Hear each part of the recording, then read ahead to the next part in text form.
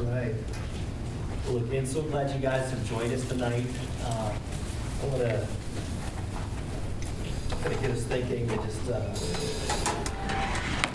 little bit more about hope tonight.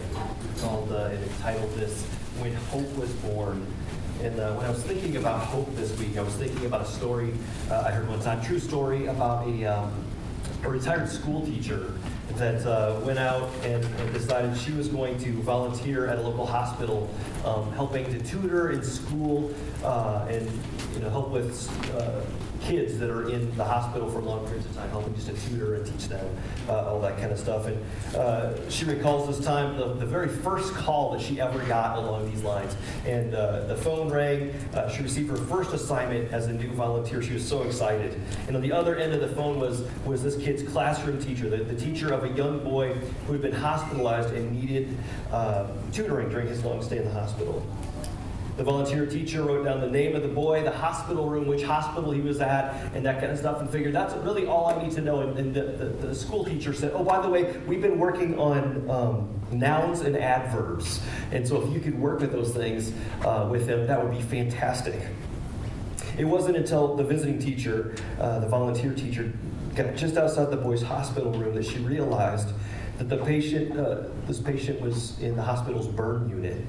And while she came prepared to teach English grammar, she was not prepared at all to witness the horrible look and the horrible smell that comes with burns of that type. She wasn't prepared either to see a young boy, once so young, that was in that much pain either. Everything around her made her want to hold her nose and run in the opposite direction as far as she could run. But something inside of her kept her from walking away. And so she clumsily stammered over to the kid's bedside and simply said, "Hi, I'm your hospital teacher." And she sat down. She said, "I talked to your teacher earlier. He said that we were to work on nouns and adverbs," and just sort of jumped right into her lesson for the day. When she got done, she went home for the night and kind of thought, what an idiot I am, right? Like, I can't believe I went through that and I did that. But she went to come back the next day and she felt a little bit more prepared, a little bit more ready for what was before her. And as she's walking towards the boy's room, a nurse pulls her aside from the burn unit and rushes up to her and says, "What did you do to that boy?" And the teacher begins to apologize. "I'm so sorry. I didn't know what I was doing," and all this kind of stuff. And the nurse interrupts and says, "No, you don't understand. We've been really worried about this boy. His condition has been going downhill day after day after day. He's been getting worse and worse. It's sort of like he gave up his will to live, and he thought it was all over." And they said this. They said, "But since you left, his whole attitude changed. He's fighting back, and he's actually beginning to respond to treatment for the first time. It's as though he suddenly decided to live. What did you do?" And the teacher sort of shrugged, like, "I have no idea." Well, later the nurse asked the boy the same question. And this was his response. He said this. He said, "I figured I was doomed. I figured it was all over, that I was going to die. Until I saw that teacher." At that point, his throat kind of tightened and a tear ran down his cheek.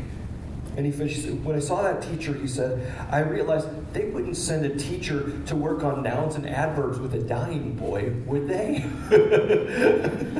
And so I hear that and I think, man, that's the power of hope, isn't it? It's the power of hope. Real hope has the power to change all kinds of things in our lives.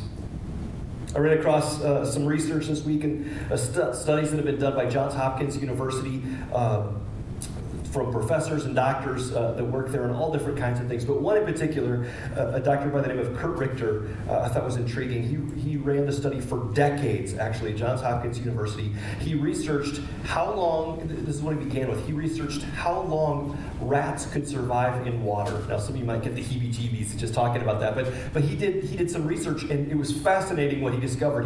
When you take a rat and you put them in a huge tank of water, I mean hundreds or thousands of gallons, an enormous tank of water, they could survive up to 80 hours treading water. Isn't that crazy? 80 hours, 80. They could last for an exorbitant amount of time in that water. However, what they found is if you were able to take one of those rats and put it in a much smaller tank of water, the rat would get into the water. It would go all the way around the entire thing looking for a way to escape. When it realized that it could not, it would give up and just die within 2 minutes. 2 minutes if it wasn't rescued. That was the longevity. They found, however, that if at the end of that 2 minutes, as the rat was just about done, as it was giving up hope, if you would reach in and take the rat out and put them on solid ground, you'd dry them off, let them kind of settle down, even for just 5 minutes. If you were to put them back in the water, they could then survive for 80 hours again. And what the researchers found, and in explanation of that, they said there's one word that sums up why a rat could, the same rat that would give up in 2 minutes, why you could take them out and then you could put them back in, they could survive up to 80 hours. One word to describe it, what would you guess? Hope. Hope, right? They said hope. It's a powerful thing. It really is. One more example, okay? Sorry, I got a million of them. But I didn't get to preach this morning. Give me a break, right? But a lot of times they have these things when they do drug studies. They have placebos, right? Have you guys heard of that term before? So what they'll do is when they're testing drugs to see how effective they are, they'll give one particular group, the real drug, and then they'll give another group basically something that looks like the drug but isn't really the drug, right? And they call that the placebo group to kind of test back and forth. Is the drug, the medicine, is it actually making a difference, or is it not? And so they test these back and forth. And what I read one study this week that was on antidepressants versus the placebos, and this was fascinating. They said when you actually engineer the placebo to mimic the side effects of the regular drug, they said, you know what happens? They found that the placebo group was almost as effective as those that took the antidepressants. And I was like, first of all, fascinating study. And this is not me being down on antidepressants. I think they have their place. Don't read that. But what was fascinating to me was the reason why, right? Why would it be that if a group of people that were taking these pills and they had the side effects, so they thought they were getting the right thing, why would they get better in their emotional state? The answer? It's hope, right? It's a powerful, powerful thing. With hope, we can withstand amazing hardship. Without hope, I have to say, we feel lost and we wither up and we just don't last. Hope is unbelievably important to our lives. Somebody said this one time, no idea who, but I thought it was a great quote. You can go to the next slide. It says, you can go 40 days without food. You can live 3 days without water. You can live approximately for 8 minutes without air, but you can't go a single second without hope, right? It's powerful. The Bible puts it this way. I think this is fascinating. The first part of this proverb, Proverbs 13:12, says this: hope deferred makes the heart sick. Hope, if you take hope and you put it off, right, it's deferred. It's shoved out of the equation for a while. Without hope, it's saying it makes our heart sick. Whoa. It makes our heart sick. Hope is a powerful thing. The absence of it can make our heart sick. You know, this time of year, the Christmas season, we talk a lot about hope. We talk a lot about peace. We talk a lot about joy. Some of those things. We send Christmas cards and holiday cards to friends and coworkers and family members that talk about the hope of the season. We sing songs about the hope that's associated with Christmas. It's on commercials that we watch. It's in movies that we watch. But for so many of us, I think it may not be the experience of our holiday season. It may be something that we aspire to or we long for, but what I find is that it's so easy for I think many of us, maybe most of us, to have diminishing levels of hope in our lives. It's so easy for hope to just get drained or maybe even beaten out of us in one way or another. It's so easy for us to lose hope or to have hope erode in our lives. We give some examples. Could be that you had high hopes for a relationship or maybe for a marriage, and yet year after year after year, your expectations and your hope has been eroding. It could be that you actually were married, and yet that hope for that marriage has been shattered this year due to death or divorce or an affair of some sort. It could be that you had high hopes for businesses or career plans or jobs or climbing the corporate ladder or whatever, and yet year after year after year, you seem to get overlooked and nothing seems to work out the way you expect it to, and hope just seems to be waning. It could be that you've had high hopes financially, and you thought, well, this year is going to be the year, right? We're going to break out. We're going to crawl out of debt, and we're going to have plenty, and we're going to be able to take that vacation or buy that new car. We're going to be able to do this thing. And yet the realities of your year have left hope dwindling as you're like, you know what? I am more in debt. I am more enslaved to this thing. It's dogging me more than I could have ever possibly imagined. And I am losing hope. I'm not sure I'll ever get out. The debt is so big, the demands are so high, and my income is so wee, or it's so little. I'm not sure I can ever crawl out of this reality. Maybe you had high hopes for a child, but as they got older and they came onto their own, your hopes have been dwindling as they've been making poor choice after poor choice after poor choice. Maybe you had hope for a peaceful home, but the level of conflict, the level of harsh words, the level of stress that is there just sort of leaves your hope dwindling. Or maybe worse yet, maybe you've accomplished what you hoped for, and yet it just didn't seem to deliver what it promised. It just left you feeling empty and frustrated, wondering if things could ever be different, if life could really ever have purpose or joy or peace. You've kind of lost hope in that kind of thing. It doesn't matter who you are. I think at some point all of us sort of struggle with this. Life tries to sort of beat the hope out of us. We are tempted to lose hope. But tonight, I think God wants to infuse you, and He wants to infuse me with hope, with what we call a living hope. The Bible calls it an undying hope, hope that will encourage your souls, that will infuse life into you once again, and leave you with an expectant, faith-filled heart again.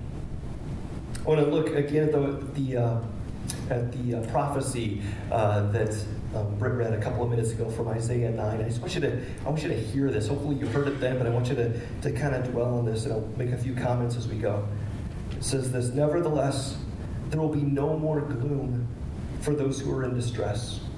It says in the past He humbled the land of Zebulun and the land of Naphtali, but in the future He will honor Galilee of the nations by way of the sea, beyond the Jordan. He says, the people walking in darkness have seen a great light. It's the Bible's way of saying there's hope, there's direction, there's life there. The people walking in darkness suddenly can see there's light. On those living in the land of deep darkness, a light has dawned. Again, it's a picture of hope. You have enlarged the nation and increased their joy. I love that. You filled them with joy as they walked out of darkness and into the light. They rejoiced before you as people rejoice at the harvest, as warriors rejoice when dividing the plunder. For as in the day of Midian's defeat, you have shattered the yoke that burdens them, the bar across their shoulder, the rod of their oppressor. It's a picture of sort of like a yoke of oxen. Have you guys seen the pictures? This is a big wooden bar that goes across the oxen, and oftentimes they would tie up heavy loads behind them, and these oxen would have to push down into the yoke and pull this thing forward, but it was a weight. And it's a picture of saying, imagine shattering those things. So those things that weigh us down in life, what if they were shattered and there's freedom? What if they were shattered and there is life once again? It's a picture of freedom and release. Verse 6, he says, all these things are going to happen, right? This is why it's a prophecy. These things are coming in a day. He says, for all of this is going to happen. For to us a child is born, to us a son is given, and the government will be on his shoulders. It's a picture of kingship, like putting a royal robe placed on his shoulders. It's a picture of a king that's going to come to rule. And he will be called Wonderful Counselor, Mighty God, Everlasting Father, and Prince of Peace. Of the greatness of his government and peace there will be no end. Goes on and says he'll reign on David's throne over his kingdom, establishing and upholding it with justice and righteousness from that time on and forever. The zeal of the Lord Almighty will accomplish this. I love this, by the way. This prophecy is written almost 700 years before the birth of Jesus, and in it, God is speaking through the prophet and saying, you know what? He's saying, hope is coming. Hold on. He's like, I know it's hard. I know it seems like you are living in darkness. I know you can't see what I'm up to. I know things seem hard, but he says, hold on. Hope is coming. I know it may seem hopeless. It might be discouraging in your life right now. I know maybe you can't see or understand everything that happens, but a light is coming. Hope is busting into the world. And when he comes, because of his birth, because of his life, because of his death and resurrection, there will be no more gloom or despair, he says. For those living in bondage and enslaved by sin and by the junk of their past, have hope, he says, because freedom is coming. For those who suffer, he says, have hope because joy is coming. For those suffering from injustice, he says, have hope because justice and a new kingdom is coming. A new king even is coming. Because for you a child is born. For you a son is given. And with the birth of this child comes hope. Real and lasting hope. And this child will be called Wonderful Counselor and Mighty God, Everlasting Father, even the Prince of Peace. His good reign will last forever. Hope is right smack dab in the Christmas story. Even 700 years before the birth of Jesus, Isaiah the prophet is shouting. God is announcing hope is coming. Hold on. And then 700 years later, when the time finally comes, the gospel writers say hope is here. Hope has arrived. Luke 2 that Lizzie read a few minutes ago. Let me just take a couple verses from there. It says, but the angels proclaim hope has arrived. Angels said to them, it says, do not be afraid. I bring you good news that will cause great joy for all people. For today, in the town of David, a Savior has been born to you. He's the Messiah. He's the Christ, the one you've been waiting for. He's the Lord. This will be a sign to you. You'll find a baby wrapped in cloths and lying in a manger. Hope has come at Christmas, but it's only found in one place, right? Christmas brings hope into our lives, but it's not because of the magical light displays that are really fun to watch and time to music, right? All that kind of stuff. It's not because of glorious presents or holiday bonuses, although those are great, right? It's not because of awesome family gatherings and turkey and rolls and pies and everything else. It's not because of any of that. Those things are fun. Now, stick with me here. I'm not a heretic, but stick with me. It's not even ultimately, right? Lasting hope is not even ultimately found in just the baby being sent or the manger scene or the wise men or the angels or the songs or whatever else. Those things might be great and they're beautiful, right? And they're serene. It's cause for celebration and for joy, but that alone does not bring lasting hope to our lives. The angel and the prophet celebrate the coming of the child, but they don't stop there. They start to point ahead to who this child is, to who he was, to what he would do. The hope that the angel proclaims in the Christmas story is that a Savior is coming, right? They're pointing ahead saying it's not just about a baby. It's not just about a child Jesus. Oh, isn't that great? It's awesome. And we all love little baby pictures and everything. He's like, that's great, but that's not the whole story. This child is coming, but he's coming not just to be born. He's coming not just to live, but this child is coming to die and rise again. He's coming to take our sins away. He's coming to pay the price that our sins deserve. For our rebellion, for our sin, for our junk. He's coming to live and to eventually take those things upon himself to be our substitute, to be our Savior. And he gets the death penalty that we deserve. And he dies and is put in a tomb, and the stone is rolled in front of it. And then 3 days later, right, he busts out the other side. The Savior, this child that's coming is not just a baby, but he's a Savior. He's not just a child, but he's a king. Right? He's not just a child. He is hope. And he's God. Come to earth. He is the embodiment of hope. Listen to a couple of these quotes ran across this week. It says, this is from Packer. He says, the Christmas message is that there is hope for a ruined humanity. Hope for pardon, forgiveness. Hope for peace with God. Hope for glory. Because at the Father's will, Jesus became poor. He was born in a stable so that 30 years later, he might hang on a cross and then rise again. That's the hope of Christmas. This one came from Linda. I thought this is great. It's from Ron Hutchcraft. She pointed me in the right direction. He says this: hope was born in a manger, it was purchased on a cross, and it was guaranteed at the empty tomb. Friends, Christ came to earth.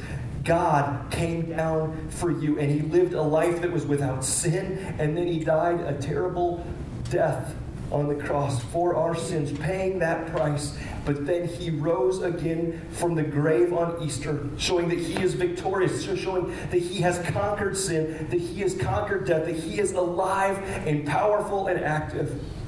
And now he offers to forgive you and me. He offers to bring us back into right relationship with God. He offers to come and take up residence in us, filling us with his Spirit and his power. He offers us life with him forever in heaven. It's all available to you and me because of Christ, because of this Savior that came, that was born, and that eventually died in our place and rose again. And now he freely offers us life. He offers us hope as a result. It's the hope of Christmas. It's a hope that cannot and will not be taken away. It's a hope that lasts all year long. It cannot be shaken. The Apostle Peter puts it like this. I thought this is great. He says, "Praise be to the God and Father of our Lord Jesus Christ. In his great mercy, he's given us new birth into a," look at that, "living hope through the resurrection of Jesus from the dead."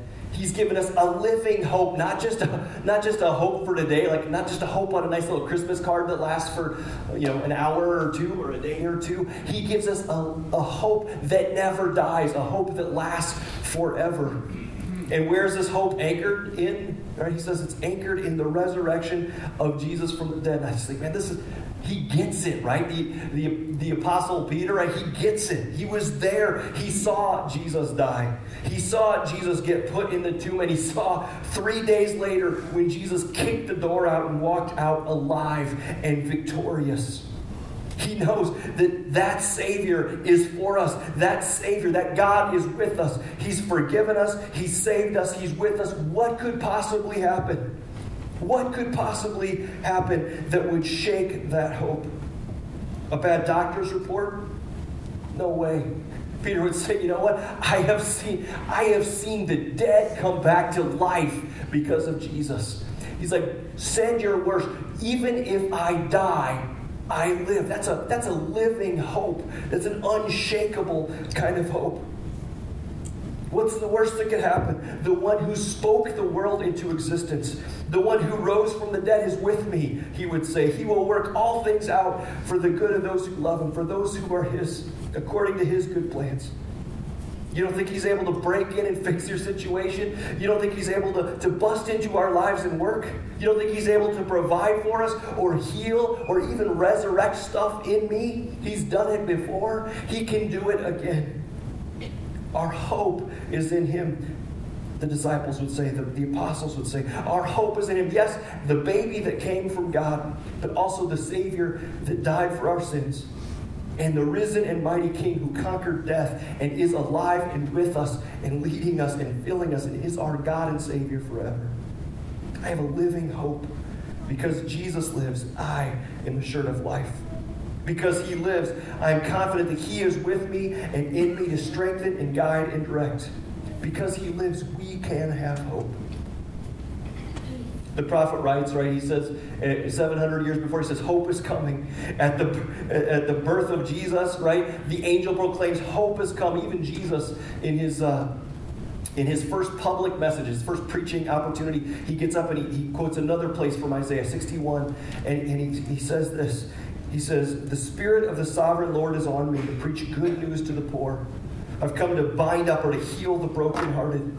I've come to release the prisoners, to comfort all who mourn, to bring beauty instead of ashes and joy instead of mourning and praise instead of despair. And Jesus rolls up the scroll and says, today this is fulfilled in your presence. You know what he's saying? Hope is here, right? This is it. I am hope. Hope despite the circumstances. Hope despite whatever's going on. Hope has come. Friends, I don't know what's going on with you today. I'm not sure. I'm not sure the specifics of what God might be speaking to you, but I want to assure you tonight as we come and we think of the stable and we think of the baby Jesus, we think of the angels proclaiming the best news ever announced, that a Savior has come for you. I'm not sure if there are ways that you feel like your hope is eroding these days. I'm not sure if you've gotten bad news or a bad report, but I want to assure you this time of year and every time of year that there is a living hope that's available to you, a living hope that Christ came to give us, a hope that is anchored in the resurrection of Jesus from the dead. Not even death can stand in the way of that hope. Not even anything in all of creation can stand in the way of that hope. Hope has come. There's a living hope, and it's not based on your performance. It's not based on what you do or how good you are or whether you deserve it or not, because you know what? The reality is none of us do.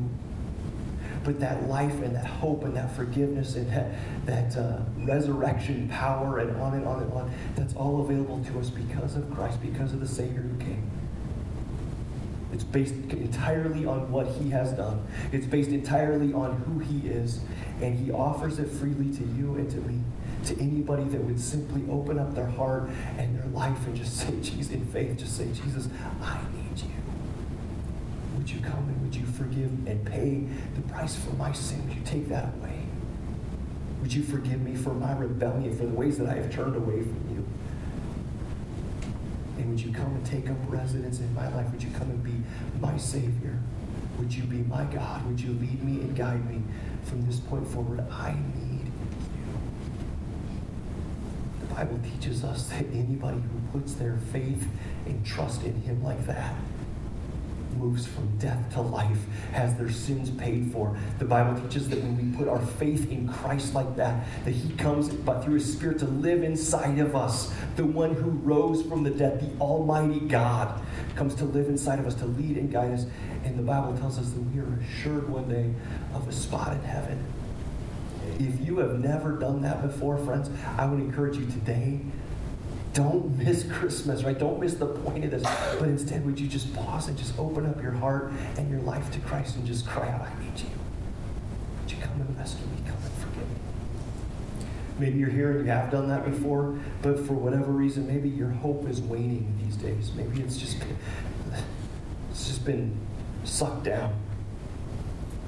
And maybe tonight you're just the cry from the manger, the cry from the cross, the cry from the empty tomb is just a call for you to turn back Godward and just open yourself up again and say, God, would you come? Would you forgive me? Would you fill me with your hope? Would you teach me to live my life with you? Would you teach me to keep in step with you? I need you, Jesus. I don't know. Maybe you're here tonight and you just need to be reminded that the hope that we celebrate at Christmas is not just the hope of a baby, but it's the hope of the resurrected King who has conquered and will conquer anything. Nothing can stand against him. Nothing can stand in his way. And he is the one that is with you. He's the God that came for you to be with you and to live inside of you. Friends, let's not miss the point of Christmas. Let's not miss the coming of the Savior and this King. Let's not miss the hope of the season, but let every heart prepare it.